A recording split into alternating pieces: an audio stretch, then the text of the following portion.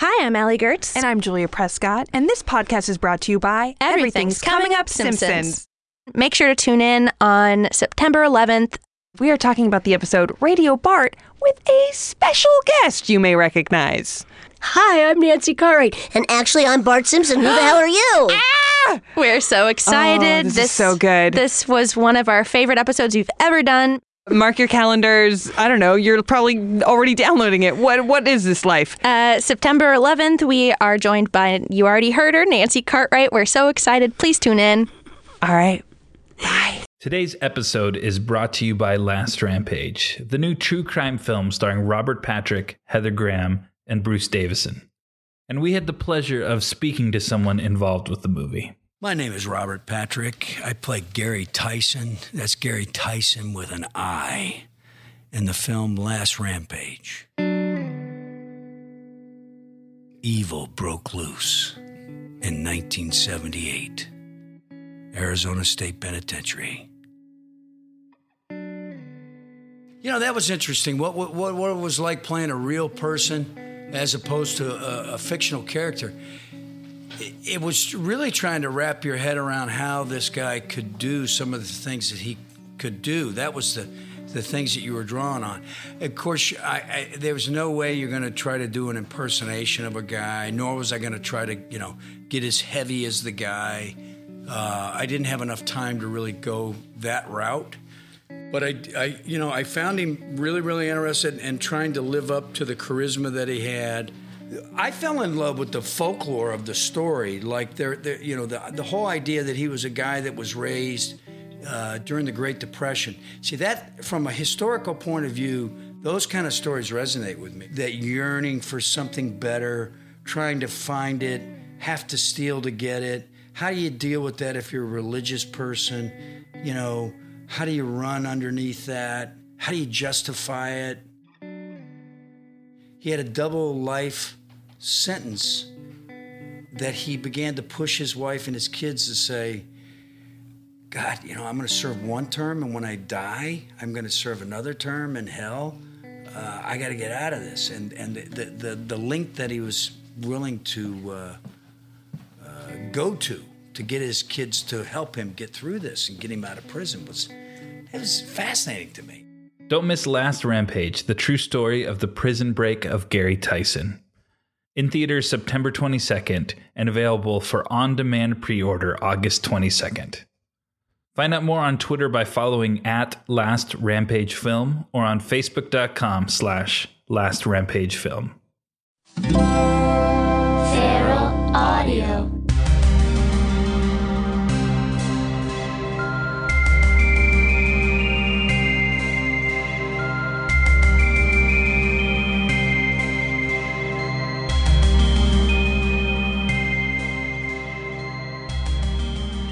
Hello and welcome to the X-Files Files. I'm your host, Kumail Nanjiani. Today we're talking about just one episode. We're talking about Hell Money with my friend Max Silvestri, who's an old school X-Files fan and a very funny comedian.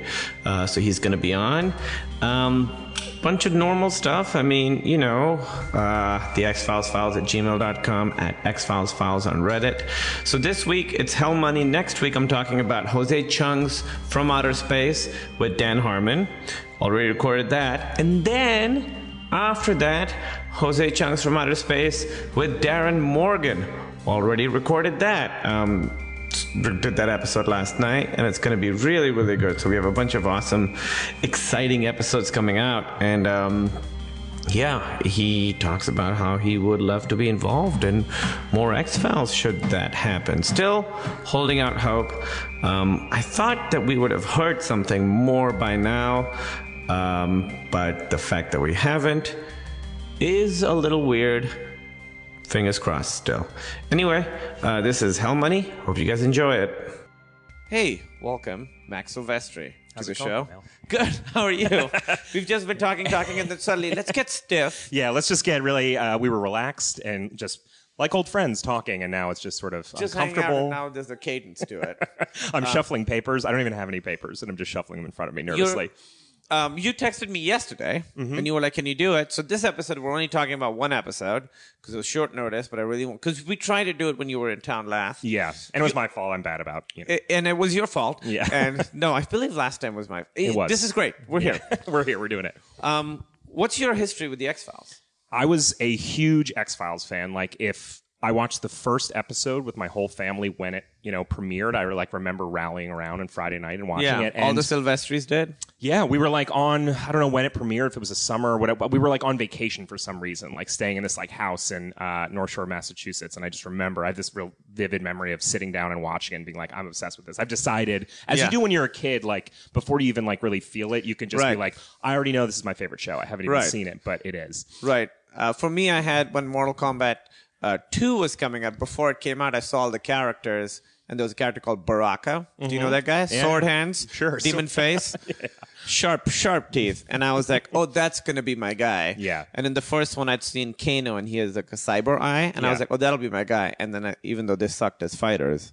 But you just have to feel it out naturally. You just have to feel it out naturally. And I feel like that's what happened with you and X-Files. You were like, oh, this is going to... Well, it was a rare instance of me being right in the sense of I was obsessed with X-Files through the whole run. I bought books. I had a poster. I taped most episodes. I usually was home, but as I got a little bit older, I taped on VHS every episode. Never missed it. It was my show. Yeah. I actually have this embarrassing, vivid memory of I went to a private high school that I had to interview for. I had never, I'd gone to public school and then had to actually get a tour and sit down with some dean of this high school. And he was like, "What are your interests?" And I said, no. The internet. And this was in '96, so the internet was that was sort of it was precocious to be into the internet. It was not just I don't know, I waste time. If you it's said basically having Google Glass today. Exactly. I was very ahead of my time. I was involved in Usenet forums about Star Wars. I was in. Were you really? Yeah. I was. If you go down the rabbit hole of searching Usenet archives, I probably have thousands of posts on rec.arts.sf.starwars.miscellaneous, MISC. And I used my real name as a 6th, 7th, and 8th grader. Now that wouldn't be unusual. Everyone uses their name, but it's crazy that I did. Do they? Because I've been going to alt.tv.x-files. Really? Yeah. Is that still a thing, or you've been reading old threads? Old. It's all archived. And so I have some fun ones from this episode that I got. Yeah, it's interesting because people were using their full name and addresses. Yeah, which is just so irresponsible. And sometimes it would be because they a lot of people on the internet worked at universities, that's who had access. Yes, exactly. So it would be this is literally I'm in this program in this dorm. Yeah, or whatever. come kill me. Yeah, exactly.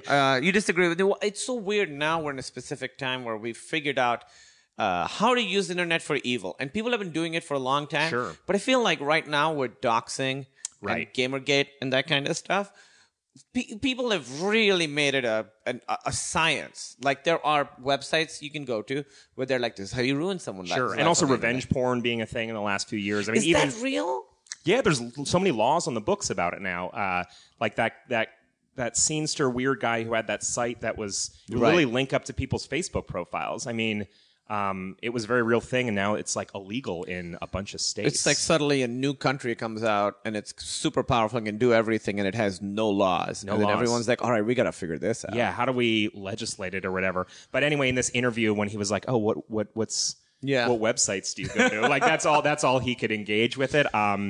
I said my favorite was the xfiles.net, which was, I don't know if you ever were on the X-Files, the official site, early in the run of the show. I think I was. It was in the scheme of websites, crazy ahead of its time. It was beautiful. It had video trailers for every episode and breakdowns.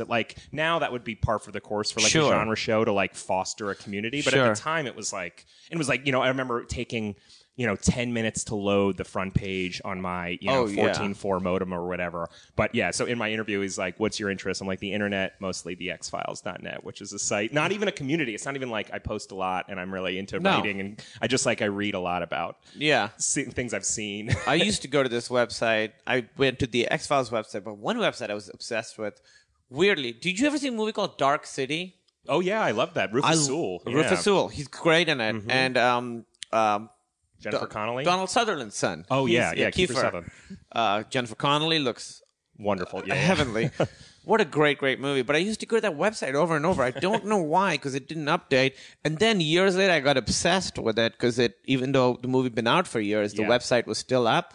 So I would just go every other month. I would check to see if this website was still around, like a graveyard, Like that Space Jam site that's still buried deep on WB.com. Have you Is seen it? that? Yeah, it's like GeoCities looking. It was the official site, but it's still at WarnerBrothers2.com / it's still on the official servers. Oh, yeah. We have It's so wonderful. much room now. Oh, the ephemera, it'll live forever. Yeah, It's it'll live horrifying. forever. It's great. What's a bummer is that when I get later to the message boards, there's a bunch of people linking to different X-Files fan sites that seem cool, but all those sites are gone. I Yeah. couldn't find them. So this one episode, more yeah. thing is just when you were talking Yeah. about who would go to the site. I saw an old friend, a musician named Elvis Perkins, perform on Sunday night, and he hasn't toured for a long time. He has this great lyric from a song he wrote probably 12 years ago. That's the lyric is can you imagine going to gotmilk.com? And it was just a funny thing about who can you imagine a person that would do that? And I'm sure now gotmilk.com is staffed by 15 people, Yeah. and there's social media professionals. sure. They have 100,000 Twitter followers, and they're just Sure. starting milk Twitter games every 2 days or whatever. Do you know Emily Heller? She's a Mhm, comedian. sure. Yeah, She's very very funny. funny. She says Is that the standard podcast response anytime a comedian is brought up? very I'm just- funny. Very funny. Anyway, we are a mutual friend. The very funny. Yeah. She says she got obsessed with I forget the name of the website, but the beef Council or whatever. Sure, they're yeah. called, that Yeah. lobby, the beef Yeah. lobby, made a website that was trying to get kids to see how cool it was to eat meat. So it was but little kids. So it's all these games about how great meat is and stuff. And she'd gotten obsessed with it, and I forget what the name of it was, but it was a very funny. really great name.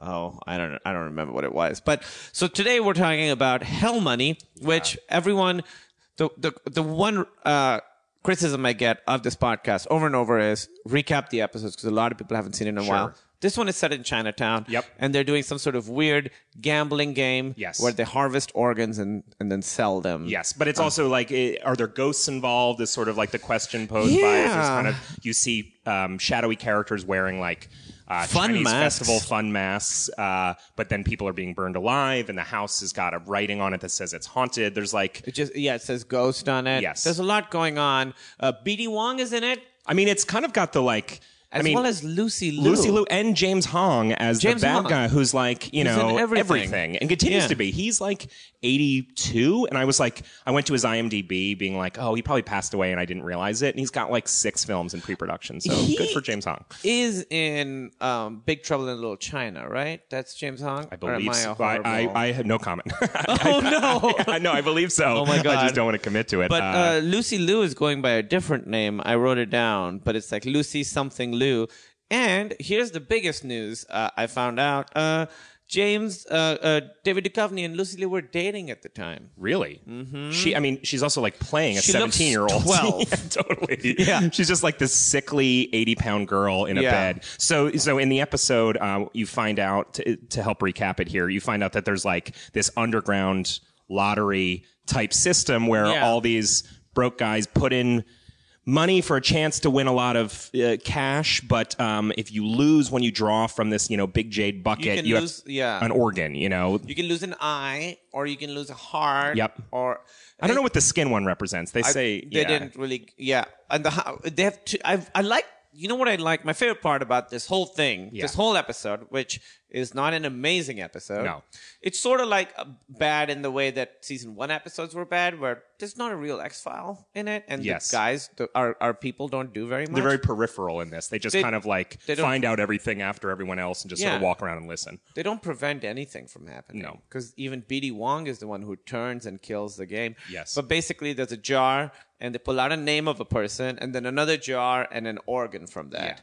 And But there's a chance when you draw from the organ jar that you could win it all, I believe. That's the idea of the lottery, is that one name is pulled, Yeah. and in the second jar, you have a chance at winning. As they say at one point, it's up to $2 million. But through the course of the episode, we only see people lose. You I'd only love to see giant billboards that are hey, the Right. illegal gambling organ harvest with game those is types up of to- letters they have to change or whatever. Yeah, you know? exactly. Up to $2 million. I thought that the game was cool because it's kind of complicated. Yeah. They don't really explain it. You see it about 4 or 5 times, and it takes you a little bit to get what the game is. But then you do. Yeah. And you get the game, and it was apparently Chris Carter's idea. He came up with the game, and it's a good, like, weird X-Files-y underground subculture thing. Yeah. I thought that game was the coolest part of It this was. episode. I was, like, also not having rewatched the X-Files. I've definitely, like, I had the season 1 DVDs, like, a long time ago and had rewatched all of those, but I haven't, like, in a decade rewatched them. So when we were doing this podcast, I was very excited to be like, oh, man, this could, like, reignite my fire. We're very excited to watch a B- episode. Yeah, totally. An episode that Mulder and Scully are both kind of, like, insufferable is the wrong word, but they're just, like, very, like, at their peak kind of dryness, and, you know, they're both sort of, you would think this would be a, like, that Scully would win or whatever, but they just kind of both are on the outside being like... One of the toughest things about it is there's a lot of episodes where they don't end up doing very much. Yeah. This one, they don't also seem to have, like, an attitude towards the things that are happening. There's no, like... They're not, like, tied up into it. Yeah. They're not...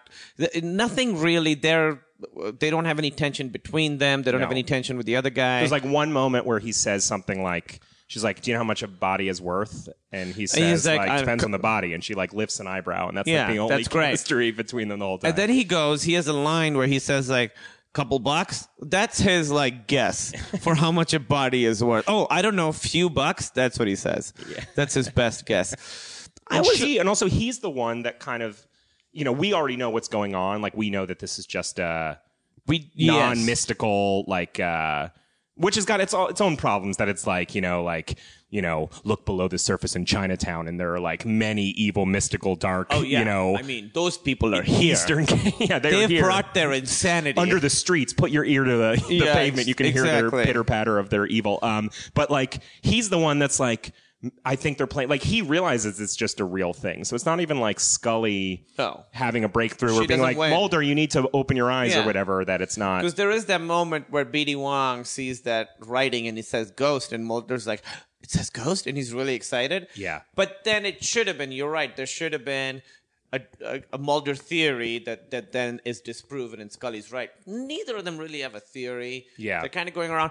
Having said all that, I kind of liked watching it, and I thought it was well directed and it looked cool. There were some great sequences in it. The frog coming out of the person was cool. It felt very modern in a way that like, I was disappointed with it as, like, a jumping back into the X-Files pool, because I wanted, like, more Mulder and Scully. It's, like, what I loved about the show. But, like, there's so many beautiful sequences. I'm like, and also it's, like, so dark and such a weird subculture, and the character actors are all good and kind of developed, at least, like, Mr. Sin, I think his name is, and Chow, who's B.D. Wong's character. Like, you really kind of see a bit of an arc for them, which is unusual for, like, it's more guest about parts. B.D. Wong than totally. It's about. And I was like, oh, this feels like this could be a show now. This doesn't feel like an embarrassing 90s, The cool thing is, the X-Files, other than, like, the cell phones or whatever, all of it holds up pretty well, because the people who were directing it really were, like, sort of movie-ish directors. So it always looked cool. A lot of them went on to do, like, Breaking Bad and stuff. So it ages pretty well. That's one thing I've learned. Like, when it's bad in a way that a show today could be bad. Totally. It's only slightly weird with its attitude sometimes towards gay people and gender stuff. Not very much. Every now and then you're like, oh, that would not happen on which is I think across the board a criticism of almost any good 90s thing, if only because, like, gay people and gender stuff was, like, new as part of pop culture. Not gender stuff, like, towards women, but, like, Friends, you go back to Friends now, and it's, like, still a great, like, such a funny, fast show. Are you super watching? Homophobic. Like, Really? I always throw it on a Nickelodeon and stuff like that. Are there between, like, Chandler and Joey gay jokes? A little bit, but, like, also otherness stuff, just, like, characters that sort of pop in. And it's never critical in the sense of, like, that's bad, or, like, I would kill myself if that was my... Like, it's not repulsive. It's just, like, that's so weird. Yeah. Which is, like, I guess it was new to them or whatever, but it is so 90s, because you could never pull that off on a show now.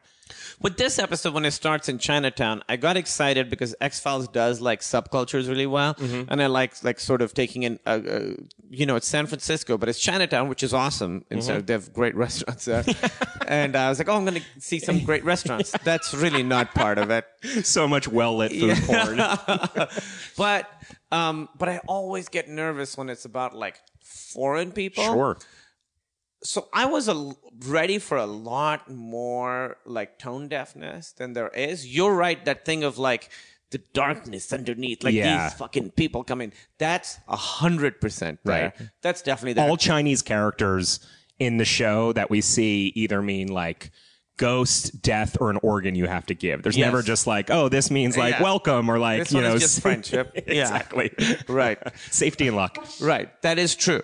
And I thought what was interesting also was B.D. Wong's character has this thing where he's like too Americanized to be Chinese and too Chinese to be Americanized. So that was interesting. But then when you find out, what do you think of the reveal that he's like in on it? I thought it was a little clumsy in the sense of like it was such a quick. They did develop him well. It's such a quick reversal of like being in on it and then being like, I can't take this anymore. Right. And, like the daughter being the reason that he stops being corrupt or whatever. Like we don't really like because he's like she's dying because you're killing two people. Is there like some like electricity? I don't know is that if what's that's supposed to happen. What it's supposed to be like, but they really have like just a momentary thing. It happens a little too quick, and I was after a whole episode where Mulder and Scully did almost nothing. Yeah. As much as I appreciated like a well-developed Chinese American character in this show about like otherness, this episode about otherness, it also would have been nice for Mulder to do something, like to realize something was happening. Zero. Yeah. Because B.D. Wong is the one who stops it. Yep. B.D. Wong is the one who shoots, his name's Hong, right? The William. I don't think he has. I looked it on IMDb. I believe he's Stone-Faced Man. The actor's name is James Hong. The character's name is like Stony-Faced Man. Stony-Faced Man? Or Hard-Faced Man. Yes, that's right. It is Hard-Faced Man. Hard-Faced Man. Well done. Chris Hard-Faced Man. It would have been very easy to come up with a name. Did you guys run out of Chinese names? We did Chow. We did Sing. Can't be Hong because that's his name. When you're writing a TV show, you got to write so quick. There's no time to just generate more Chinese names. How about Hard-Faced Man? Does that sound like a Chinese name? Maybe that's what they were trying to do. I thought the guy being burned in the crematorium in the beginning and at the end with B.D. Wong being burned, those are really effective because it's claustrophobic and horrifying. So I thought, as soon as I saw the crematorium, I was like, oh, obviously there's a guy in there. But the visual of the way you see the guy with the flames around him, cold open, pretty good. And I also like that it took a little while. So many X-Files, you know what the story is, and then it's Mulder, Scully trying to catch up, figure it out. Yes. We know, like you said, that there's no like real X-File, but the actual specifics of the mystery or of the operation, you don't really find out until a little bit into it. I like that you couldn't really... Totally, yeah. And I mean, it was like it was a well put together puzzle in the sense... You like finally figure out the mechanics of the game right when they want you to. That's well laid out. I guess, I mean, I liked there being the coda of Chow in the incinerator. Like that was even especially hard for like waking up next to the flame, like realizing what's happening, that like you did the right thing, but you're facing these terrible consequences. I feel like some of my favorite X-Files episodes, though, Mulder or Scully carry away some baggage from the cases, there's like, they learn something or like, they just realize they have to leave a world a certain way, and it's like a bummer. And this, like, they just were like, okay, we're flying back to DC or whatever. Right, because they talk to Hard-Faced Man at the end, and I think we have a little monologue from the Hard-Faced Man about like, hey, and it basically boils down to, hey, shit's crazy where we're from, and it's gonna be crazy. It's gonna keep being crazy. Because nobody is willing to be a witness, right? So that he's gonna get away with it. So he's like, yeah, shit's gonna keep being crazy. You guys should get on your plane and leave. And they're like, yeah, that sounds you're great. Right. What are we going to do? Just Where's stick around? B.D. Wong? Who cares? Anyway, let's go home. Let's get out of here. I thought the visual, it's so weird. The first guy who's burned, who is not fully burned but is dead. Yeah. When she opens his eye, do you remember that? When he has the glass eye? Yeah, the glass eye. But this is like, right after the cold open. I like that visual. It's very icky. I can't believe they'll get away with it. But they see like the burned up eye and she opens it and it's like a glass eye inside. I thought that was cool. It was very cool. There was a lot of really good, like, I had forgotten how also you were talking about the sort of filmic style of it. Like, so dark. I actually remember my TV like struggling to keep up with some X-Files episodes, like having to watch them at night. I was watching this afternoon in like a sun-dappled LA apartment, and I had to close the blinds because like for the first 6 minutes I was like, I don't know what's going on. I hear noises and like one face run across the screen. Right, my house is too bright for this. Too much sunlight. The percolating dusk light or whatever was too stunning. There's that's interesting you said that, because in the, I don't know if I got this one, but in the message boards there was one, the guy was like, why is the show so fucking dark? And then everybody hates that guy. Well, because also it's like now the Netflix copies are not HD, really. They're not like, 1080 or anything, and they're certainly not widescreen. And it's like everyone's TV was terrible and broadcast was miserable. Like now there's at least some expectation of like, well, hopefully you're watching Breaking Bad and like a nice, they can shoot it filmically and hope that more people are seeing it in a nice way. Like back then, like everyone saw like the crappiest, muddiest version of it. We thought it looked great. Oh my God, amazing. Like it's almost, sometimes you look back at old DVDs and I remember being like, oh, this is like, can you hear that? You can hear the bugs and the surround sound. They look so bad now. It looks like all like pixelated sometimes and stuff. Can I make a prediction? This is a crazy prediction. Sure. This one come out for about a month because episodes are stacked. Oh, this is a crazy thing to say. By the time this episode comes out, we will have heard something about an X-Files TV show revival, I think. Really? I mean, that's been there, I'd seen some hashtag stuff. I mean, there's hashtag stuff. I heard Gillian Anderson on Nerdist. And she was awesome. There's a part where Chris asks her, he's like, so, would you do X-Files again? And she sort of hems and haws, and he took it to mean that she's like, oh, it's an old thing. I don't want to go back to it. What I took from it, clearly, is that she couldn't say. But she knew something. She knew something. She really was like, because then it became obvious that she really wanted to come back, and she wants a hashtag. She like start the hashtag. She's into it, yeah. She just couldn't reveal it on Nerdist. I really think that they've had some talks. Something's happening. Californication's done. I mean, he's freed up. She's hot again. She's like in a career way. I mean, she's stayed. Yes.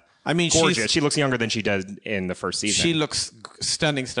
It's crazy how Hollywood and money and time can do that to so many people. If you were to watch Parks and Recreation, all the seasons sped up, it would be like a comedy version of Thinner. Like everyone is so hotter. Small and hot. Like they all look like 4 feet tall and 90 pounds. Like beautiful, Yeah. Like, but Adam Scott, Amy Poehler, like obviously Chris Pratt, they all look like this last season. It's like you are all like movie star, stunner it's people. interesting to see people go from being just regular people to like, oh, okay, you did something. Yeah. I know Tom Cruise does like bads and I forget. Oh fuck, it's something crazy. It's like it's like a gene thing. Get stem cell. Really? Face wash, really? Or something like that. Literally, not like human stem cells. No, but all stem cells come from like fetuses at hospitals. Like that's what stem cell stuff is. That's why it's so controversial. Literally stealing the youth. Yes, exactly. Because it's a very modern version of drinking the blood of babies, but it's the same thing. And it actually probably works better. Yeah, you suck the marrow right out of those fetal stem cells. Baby blood would probably just give you dysentery or something. Yeah. You can't be sure it's diarrhea. Clean, but it's coming from a hospital. It's in a bag. It's in a bag. It's dated. Good. He's literally. But listen. If we're gonna like sacrifice our youth to somebody, it might as well be Tom Cruise. I feel absolutely. like he's doing great. He really like gets the formula for how to make satisfying blockbusters. I enjoy every one of them. I hope he gets to keep doing Edge it of at the Tomorrow. level he is. Oh my God! Please see it. How do you feel about? I mean, as a fan and someone who's now like enmeshed themselves again in the world of X-Files, how do you feel about it coming back? And with the hope that it's not a cash grab, that it's like cool, smart people coming together for the right reasons. I'm very excited about it. Okay. I really wanted to come back, but I'm always the guy who's for. Listen, I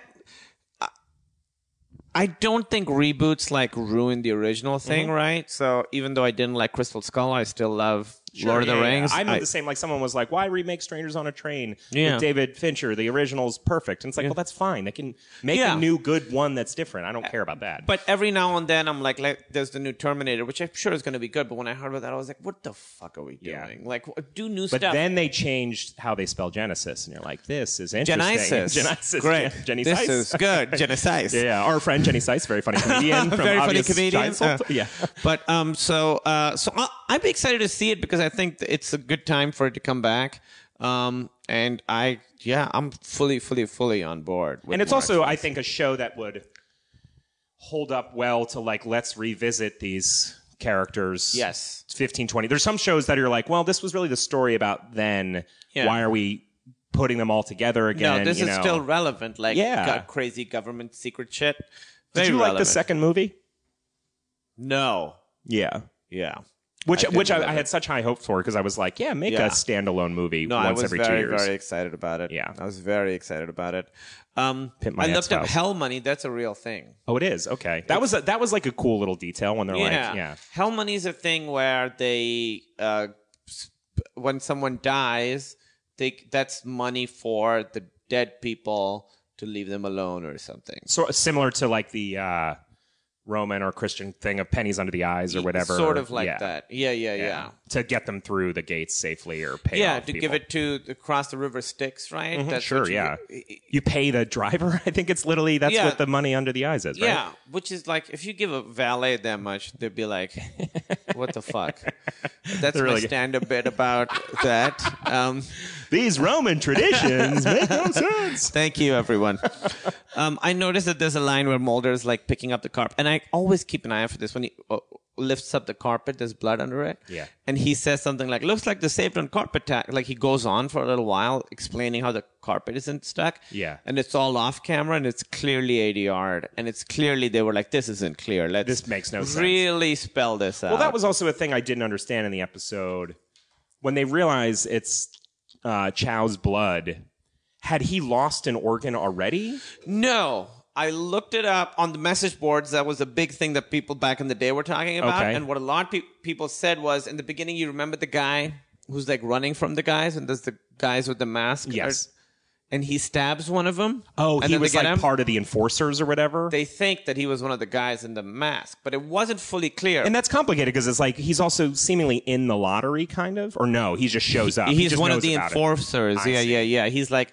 Oh, that's kind of even... I thought that he just was hiding it because he was involved with it and just knew it's like a part of, this community, and he shows up because it's time to draw the thing or whatever. That he was actually someone that like chases people down and makes sure they get burned to death is Bad like a guy. little less... No, bad guy. Bad guy. But then also now it makes me feel better about the intents that he got The fire? burned to death at the end. It reconciles that a little bit. Right, but he had his like moment of, he got saved. Oh, sure. But then that's why I was like, oh, it's kind of still intense. We have to watch this guy who just got saved die. But it's like, oh, it's because you were killing people who were trying to run away from a horrible lottery. Yes, exactly. Which is like a very reasonable thing to do. Yeah.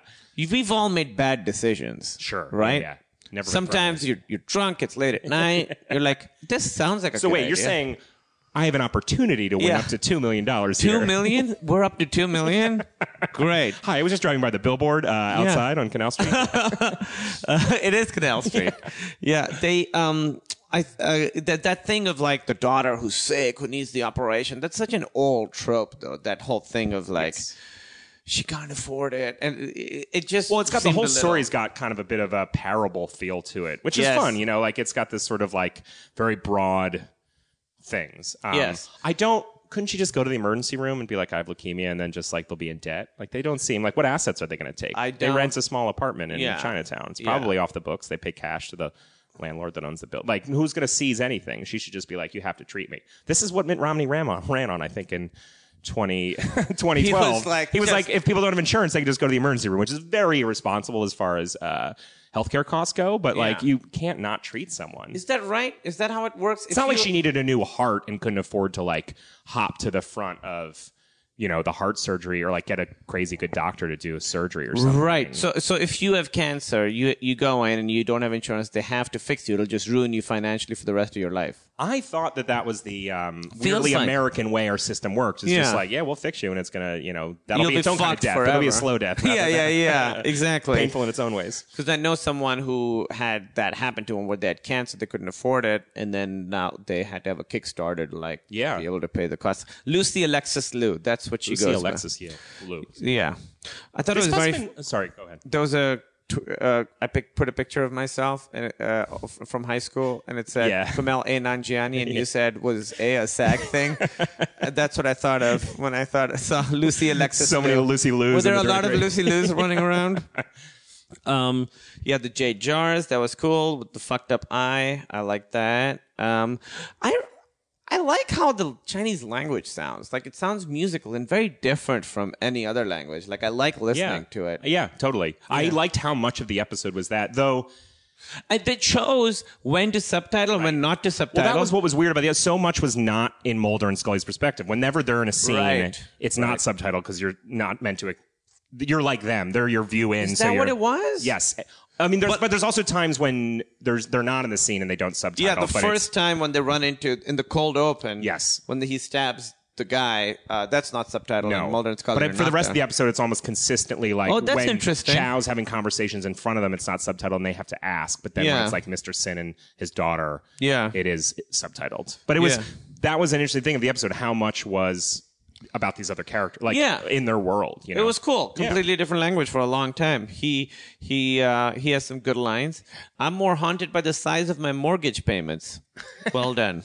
He also had another great one where also in San Francisco, he owns a house and he's just like he's doing great. He's doing fine. He's doing fine. We all make compromises. He says there was another. What good is an interpreter when everyone speaks the language of silence? You wrote that a few weeks ago. Yeah. You've been trying to work that in. As you drive, stuck in trapfic or whatever. Yeah, the like, language right. of, hopefully. Silent language. No, language of silence. Yeah, exactly. That's Emily's parking the car right outside. Yeah, I'm sorry. No, it's okay. She was gone and now she's back. Gates of hell are open and you have to leave money to appease the ghosts. That's what they said. When I looked it up online, it was slightly different, but that's an interesting idea. But you're right, there is that little bit of sense of like these crazy cultures. Yeah. Forget it, Jake. It's Chinatown. It's all very complicated. Yeah. You're right. Exactly. And I wrote down, neither of them has like a theory. Even Mulder doesn't have a crazy theory. Nothing. They like raise their eyebrows when they like see that the house translates as haunted or whatever. They're like, but it's not like he's like, there's been all these cases. If anything, Mulder has pieced together, like, he is often a good FBI agent, and he pieced together the deaths in, he says like Seattle and a couple of other cities or whatever. So like that's the one thing he brings is that like it's actually 11 cases or whatever he says. But other than that, he doesn't have a lot of insight. I guess the blood in the carpet, but Yeah, I felt like it would be more interesting, like the BD Wong character's thing, his like feeling like he doesn't belong anywhere. I thought that's an interesting thing. They could have done more with that. They didn't, because obviously. I'm from Pakistan. I'm here now. And he says they call them ABCs, American-born Chinese. Mm-hmm. We had a term, we call like people from India, Pakistan, we call each other Desis. It means like countrymen, but Desis is the term for it. And we called people ABCDs, which was American-born confused Desis. Really? And that's like a term that we would So call, for Indians from...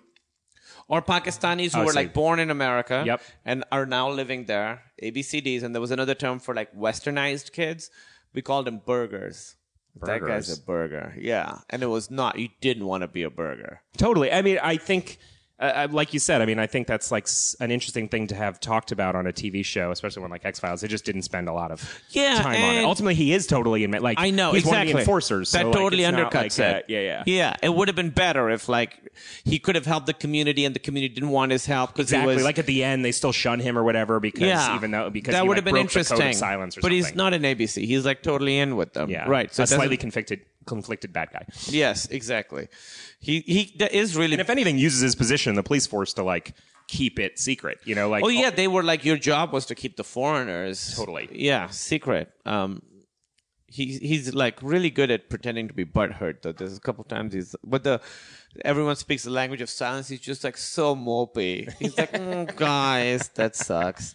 Also, if you're in an illegal underground gambling, organ stealing ring, the little chip that you get that represents which of what body part of you don't just like display it in your house, because Mulder goes right to it. Yes. And that's how they figure You think out. they would take it back from you and be like, oh, we're going to take your eye. You don't get to keep the chip. Yeah. Yeah, why do they keep the chip? Like, we're taking your eye, but you get a free chip, which is nice. Yeah, It's very pretty. Put it on your bureau. It is a pretty chip. It totally is. Yeah, and Also, in general, if you have this so-called $2 million pot, as we keep referring to, and a very complicated, evil underground ring, you think it's like three old men that run it. Like, even when the like Mr. Sin realizes he drew poorly again and like tries to push away, he just runs into the other people there. It's not like you see like a gambling ring in like a James Bond movie where there's like 15 dudes that are just like enforcer, like with machine guns, or it's like crazy locked doors. It's just like, okay, we're all in this brightly lit fluorescent room, and anyone can just come up and knock the table over. Like, no, that had all our stuff on it. You know, like, it's not a particularly well managed thing. It's not well managed. And where is that money? Who has that $2 million? Who has it? It's in the pot. It's in that. See, that's what I kind of like.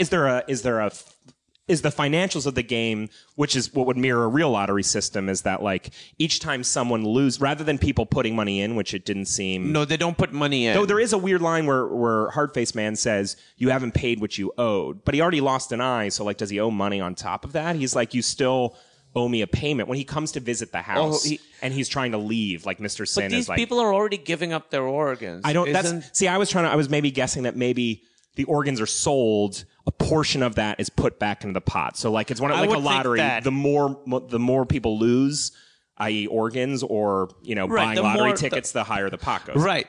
But that's so complicated to be like, oh, one for us, one for you, or whatever, like what the system is. But I don't understand why the people would have to put money in, because the money comes from, because what you're paying is the risk that you might lose an organ, right? And you have nothing, and you need a lot. So it's not like they're right.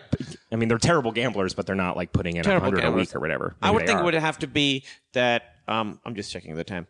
I would think it would have to be like, you need money. You go and be like, hey, I want to be part of this thing. They're like, all right, this is what the pot is at.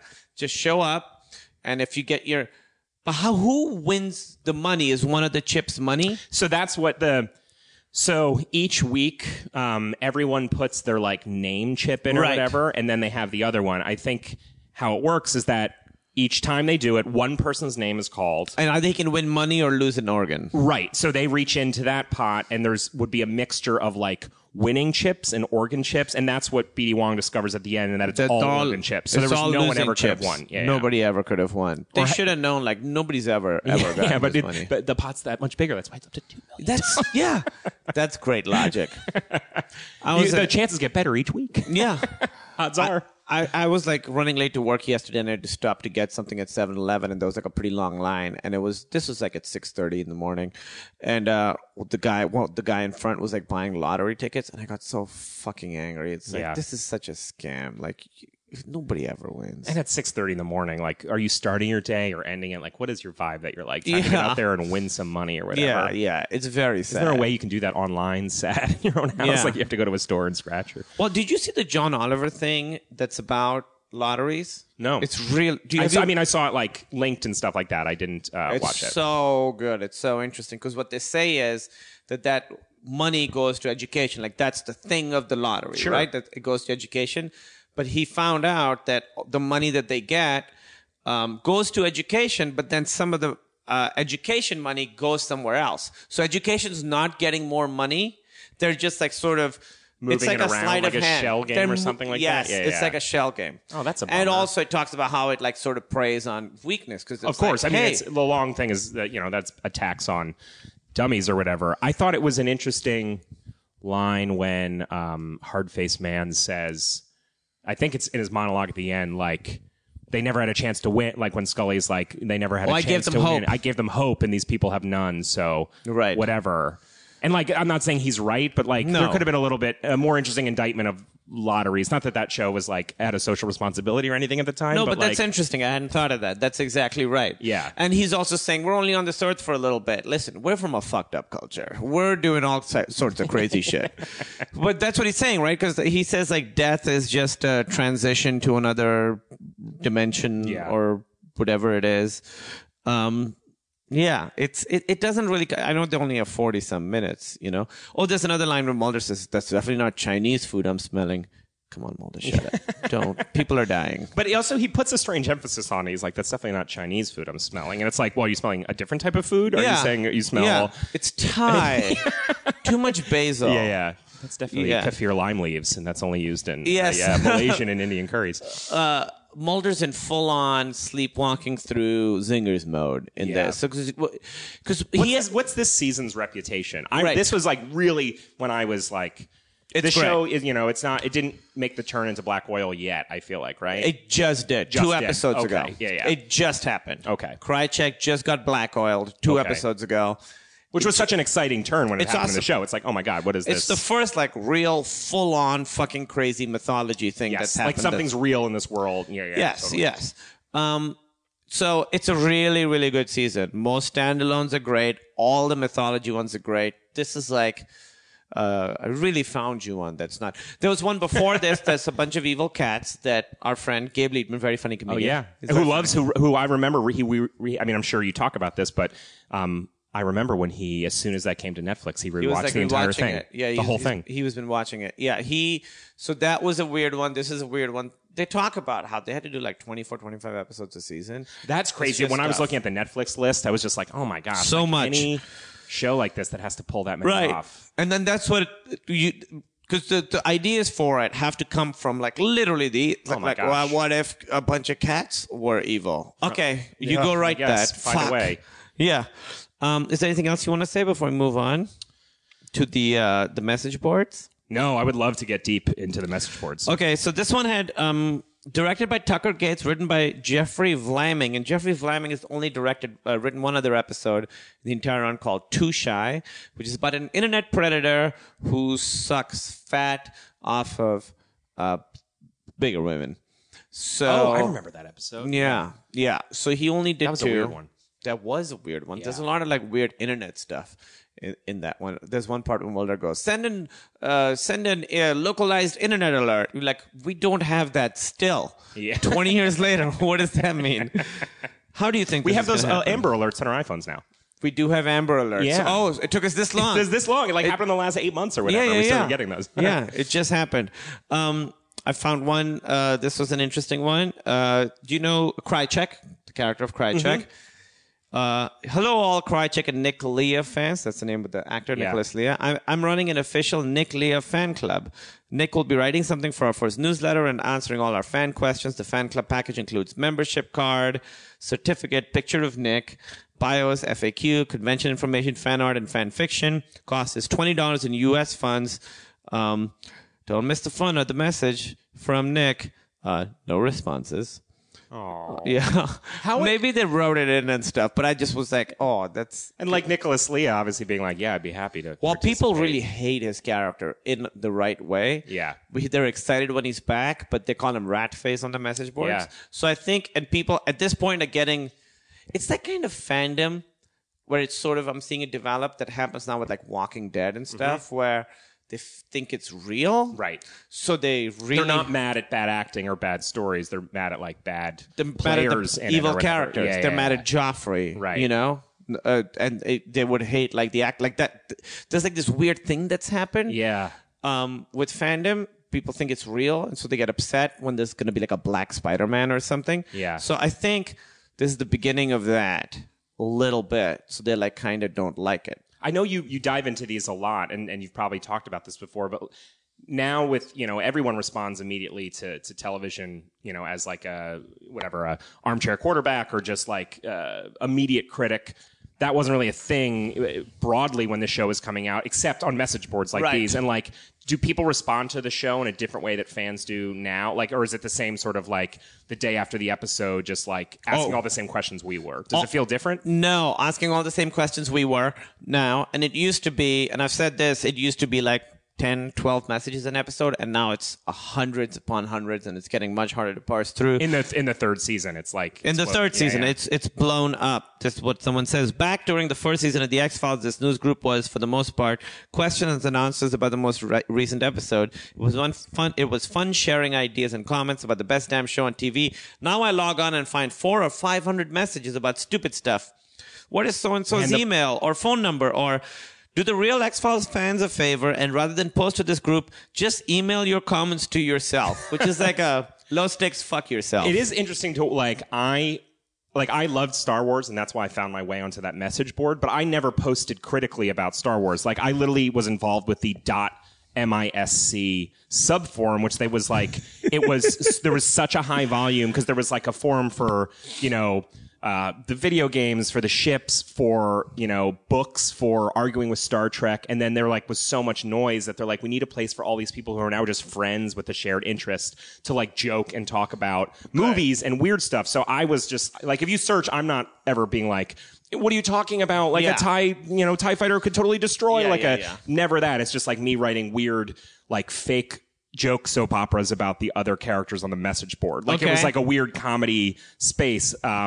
But I never even got involved in like the deep Star Wars fandom. I was just like, oh, this is like fun, smart people, and I'll just like post or whatever. But I remember diving into the Babylon 5 message board, which I was also a fan of, and that there was like political discussions, like not political about politics, but just like State of the Union of the message board. Like, whoa, I feel like things are getting, because Michael Straczynski, who was the showrunner, used to be like, he was one of the first guys to like directly engage. Like he would post on the Usenet forum. Yeah. And, obviously people like when the show, they never knew if it was coming back. So they're like all new information was sort of like leaked through him directly. Yeah. And just people would like have so many intense discussions about like things are getting really intense on here. Yeah. It's like, it's just calm down. It's like that because there's a lot like what's happening this week. I noticed, I don't know why I hadn't noticed it before, is a lot of people are posting, hey, nude pictures of Gillian Anderson. And I can't find the pictures, but everyone's like, hey, do you remember in the 90s on the internet, they would put other people's faces on bodies? For some reason it was a thing and now it's not anymore. No, yeah. But it was a thing then. So there's a lot of these and people are like, want nude Jillian pics, please. And people are like, keep this stuff out of alt.fan.xfiles. There are appropriate places elsewhere to post nudes. And just there's a lot of discussion about these very specific Gillian Anderson nudes that I'm sure are not her. Sure. And people are like arguing and stuff. We all know that she didn't get nude until she did that British movie in the mid 2000s. Did she? Oh yeah. Oh, I didn't know that. But it's not what they're talking about here. That's not what they're talking about. Those here. are fake. I probably actually remember those fake ones. There was a big Entertainment Weekly article, a TV Guide article, and they interviewed Chris Carter, and Chris Carter said, you'll never see Scully and Mulder romantically involved, never see Scully and Skinner romantically involved, never see Mulder and Skinner romantically involved, but I'll qualify that by saying that it's a show in which anything is possible. So at this point, Chris is like, Chris, my buddy Chris, is really like, and saying that they're not going to get together, which is a big discussion on the message boards. Yeah. And shippers, right? Shippers, that's right. And people are sort of upset about it. People think that they were the first.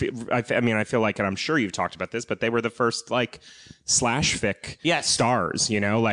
Well, Star Trek was. Oh, I guess you're right. Right, yeah, but this one was one of the first ones where they wanted characters to get together, and apparently this TV Guide or Entertainment Weekly spread, they're like cuddling and stuff. Yeah. So that really got people going. Right. It's like a sexual thing. Are they still together in real life? Oh no! Not still, but like recently, right? What do you mean? David Duchovny and Gillian Anderson. They don't date. They were just like, she was getting a divorce and staying with them and stuff. They're like friends. Oh, but I thought they said you would know, so I'm not going to disagree with you. I mean, listen, I would love nothing more than that to be true. And the other thing, we'll do this real quick, get a run. David Duchovny, there's rumors a lot on the message board that he's leaving the show. Oh. And so this person is saying, DD is not leaving. Fox Network has confirmed that this is false and from incorrect quotes. DD is currently writing a script for episode 22 about Skinner. Does this sound like a guy who wants to leave? So this is, but I bet it's true to some extent that at this point, David Duchovny is a little like, hey, this is a big load. Let's start like, and because season 7, 8, like he starts sort of working his way the Robert Patrick years. Yeah. Thanks so much for coming, Max. Oh man, it was a blast. I love talking about this. Have you back when you're back. Plug your stuff. I have an album called King Piglet and a show I was on recently called The Feed, a food comedy show, is on Hulu and the internet. And you're at Max Silvestri? Yeah, at Max Twitter? Silvestri. All right. Thanks so much for coming, dude. Cool. All right, that was Hell Money. As I said, next week, Jose Chunks from Outer Space with Dan Harmon. Thank you so much for listening. The X-Files Files at gmail.com, at X-Files Files, Facebook. There's no Facebook page. There's no Facebook page. I'm at Kumail, and Kumailn. And what else? I mean, what else should we talk about? I'm on a TV show called Newsreaders. That's really, really funny. It's on Adult Swim. I've done, I think, 3 or 4 episodes of it, but there's one episode where it's me with Reese Darby, who is the manager from Flight of the Conchords. Very, very, very funny guy. And we do this episode where I'm an interviewer and he's a doctor who treats jellyfish stings. So if you look up Newsreaders, jellyfish stings, I think it's a really, really funny episode, and it's the hardest I've laughed while taping something. It's the hardest time I've ever had trying to get through a scene just because he's so funny. So watch that. Watch The Meltdown with Jonah and Kumail on iTunes or Amazon, or, just get your hands on it. Watch it. It's a really good show. We're doing another season of it, so we're very proud of that. So we'll wrap up Silicon Valley in the next week or so, and then go on and make that. So watch that, please. And Portlandia is also on. That's also a very, very funny show, and I am in one episode this season. I don't know when it's airing, but it's the fashion episode. So, all right, those are all the plugs. Plenty of plugs. Thanks for listening, guys. Feral Audio. Hey, everybody. Do you like getting stoned and watching a movie? Or just watching a movie? Well, then check out our podcast, IMD Weed, where we and a guest go to the movies and discuss it after. A movie review podcast with a little token twist, get it? Oh boy, but hey, you don't have to smoke weed to enjoy this podcast. You should enjoy watching movies, though. Subscribe to IMD Weed on iTunes or your favorite podcasting app.